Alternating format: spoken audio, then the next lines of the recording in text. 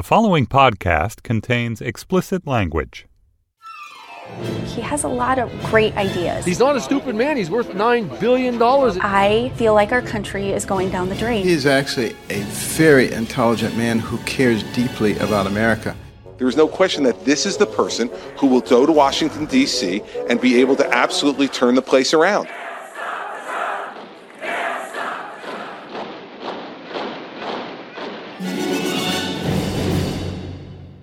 Hello, and welcome to Trumpcast, the show about the golf cheat Donald Trump. I'm Jacob Weisberg. So there's certain consequences and some benefits to being a major party presidential nominee. You get Secret Service protection. You're eligible to receive public funding for your campaign if you agree to abide by spending limits. Another benefit is classified intelligence briefings. Holy crap, wait a minute. The government is going to trust Donald Trump with secrets? That's right. After the Republican convention, Donald Trump will have access to highly classified information, even though he's never even had to apply for a routine security clearance. This is a guy with a basic problem distinguishing reality from fiction, who spreads insane conspiracy theories about the Kennedy assassination, and who blabs to the press and public about every rumor he hears. How on earth can the government share sensitive information with someone who's so untrustworthy? Why not just email it straight to Julian Assange? On today's show, I talked to John McLaughlin, the former deputy director of the CIA, who's actually conducted these briefings for previous nominees from both parties. I'll be back with him in a minute to hear about how the intelligence community is going to handle this one. But first, I don't know if you saw the interview that Melania Trump gave to the journalist Julia Yaffe for GQ magazine. Melania was upset that the article portrayed her as a little, dull, superficial. She sent us this response. I was sad to read Julia Yaffe's profile of me in GQ magazine. I feared that I may have come across as materialistic and uninteresting. Apart from my jewelry design, almost none of my wide interests were addressed. We spoke on the phone for a long time, and I feel she was very selective about the details she chose to share. Here is a list of some facts about me that were left out of the piece.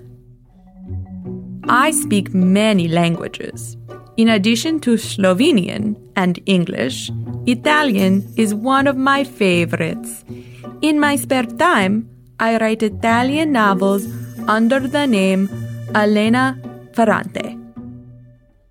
I gave J.J. Abrams the idea for the show Lost, but told him he would have to figure out the ending himself. Miss Yaffe tells her readers that I only share my political views with the Donald, but she fails to mention that this is in the context of his formal debate prep, where I have been serving as the stand-in for Governor John Kasich. Miss Yaffe spends a lot of time talking about my secret half-brother, but makes no mention of the secret half-elf wizard I play in my weekly Dungeons & Dragons game. While it is true that I enjoy caviar, I have also been known to punch a bitch who takes that last slice of Papa John's. I can continue? That was a sketch from our friends at Second City. It was written by Steve Waltine and performed by Ava Lubell. My guest today is John McLaughlin. He's a former CIA official. He was the former acting director of the CIA and a former deputy director of the CIA. He's now at the Johns Hopkins School for Advanced International Studies. John, welcome to Trumpcast. Thanks very much. So you have given a security briefing to presidential candidates in the past. What happens in those briefings? Well, each one is a separate and unique situation. And the way it works is determined primarily through a discussion between the White House and the candidate or the candidate's advisors. So some candidates want to be briefed once, and that's it for a short period of time. Others like periodic updates, and they work that out with the White House. And in terms of what happens, a briefer shows up On about 4 occasions, it's been me, and then it's been others, of course, since I left government. And the briefer has a series of issues that he or she is going to take the candidate through, typically the ones that are in the headlines. Today, you can imagine it might be Syria, Iran, North Korea, Russia, China. In other words, the things that a candidate who aspires to be president probably ought to know about in terms of what's available privately as well as publicly. So you show up with a list of those things and points you want to make, and then it really depends on the candidate. Sometimes the candidate will sit and listen. Sometimes the candidate will interrupt frequently and really take the conversation where he or she wants to go. That more frequently is the case in my experience. And sometimes they will have an advisor with them. That has to be worked out with the White House as well.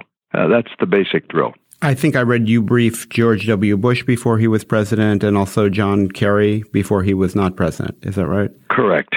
Correct. Those two and also John Edwards. Occasionally, a vice presidential candidate or the team will request that both presidential and vice presidential candidates be briefed. That's the only occasion that I was personally involved in that I remember that being the case when it was Kerry and Edwards.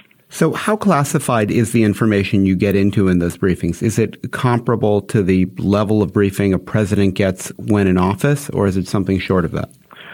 Well, it's very close. And again, I'm sure that this, in my experience, this kind of varies administration to administration in terms of how much freedom the briefer has to go deep. You know, the briefer is going to have to be somewhat improvisational. You have some guidelines, but inevitably the candidate takes you to the things that are of interest to that person.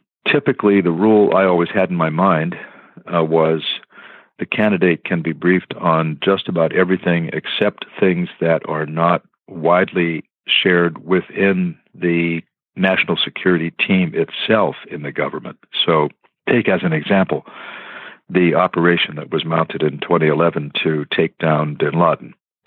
If there had been a candidate briefing, say, 2 or 3 months before that operation, it almost certainly would not have been discussed because there were many people in senior levels of government who didn't know about it.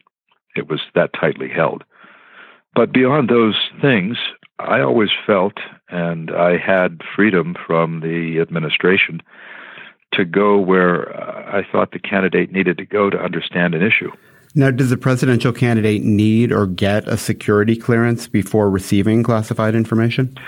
Not to my knowledge. Conceivably, something went on behind the scenes that I wasn't aware of, but to my knowledge, the assumption is that if they've gotten that far, there's no point in clearing them because they're cleared by election, essentially, as are most congressmen and senators. So you may see what I'm driving at, John, but what if you were in a position as a briefer briefing someone who wouldn't pass a security clearance, who you might feel is just fundamentally not trustworthy? Well, you'd have to, again, I can't stress the degree to which, in the end, the briefer has to use personal judgment because of the fluid, dynamic nature of these discussions. Who am I to judge sitting there that this person would or would not pass a clearance? You may have concerns about someone based on their public persona. You know, people have asked me, for example, what about Trump? He seems to blurt things out. He seems himself very improvisational. I think what you'd have to do would be 2 things. Probably the White House, and I don't know that he should be treated separately on this. If you stop and think about it, any presidential candidate is in the competition of their lives. They will never be in a more competitive, higher stakes competition. So the temptation to somehow take what you're giving them and bend it to political purposes has to be there in every case. At some level, you have to count on them as patriotic Americans to do the right thing. In other words, to absorb whatever you're telling them. And frankly, a lot of it is not amenable to political purposes. This is a very dispassionate, clinical, totally non-political briefing. In the case of someone about whom you had some small reservation or large reservation, I guess there'd be 2 things that would go on. I assume the White House, in dealing with their handler, if you will, would stress that they're about to get some sensitive briefings and that it's their obligation to maintain security with them, and that they would have the same obligations as any other American if they violated the trust being given to them through the possession of classified information. It's illegal to leak classified information. But let me give you a hypothetical. I mean, it sounds like if there was information about a threat of a pending terrorist attack, that would be the kind of thing, absent information about sources and so on, that could be in the briefing. Boy, it's easy for me to imagine Trump using that in a political context, and hard for me to imagine him keeping it confidential. Well, try and imagine it, I guess would be my advice to you. I think the more interesting issue with Mr. Trump would be just how he absorbs discordant information, because in an intelligence briefing, you're almost certain to hear things that are at odds with your preconceptions, and you got to deal with that. You know, politics exists in a very different world than intelligence. In politics, people take whatever facts they possess or what they judge to be facts, and they stack them up and rearrange them and come out with the conclusion that favors their point of view, and then the other side takes the very same set of facts and stacks them up and rearranges them to come out with their point of view. I think we call that spin, don't we? Yes. There's no spin in intelligence. Yeah. There can't be. So by definition, anyone who's doing the intelligence right is going to just lay it out there, as I said, passionately, clinically. Sometimes you're going to hear something that doesn't accord with what you thought was the case, or perhaps even what you were saying publicly is the case.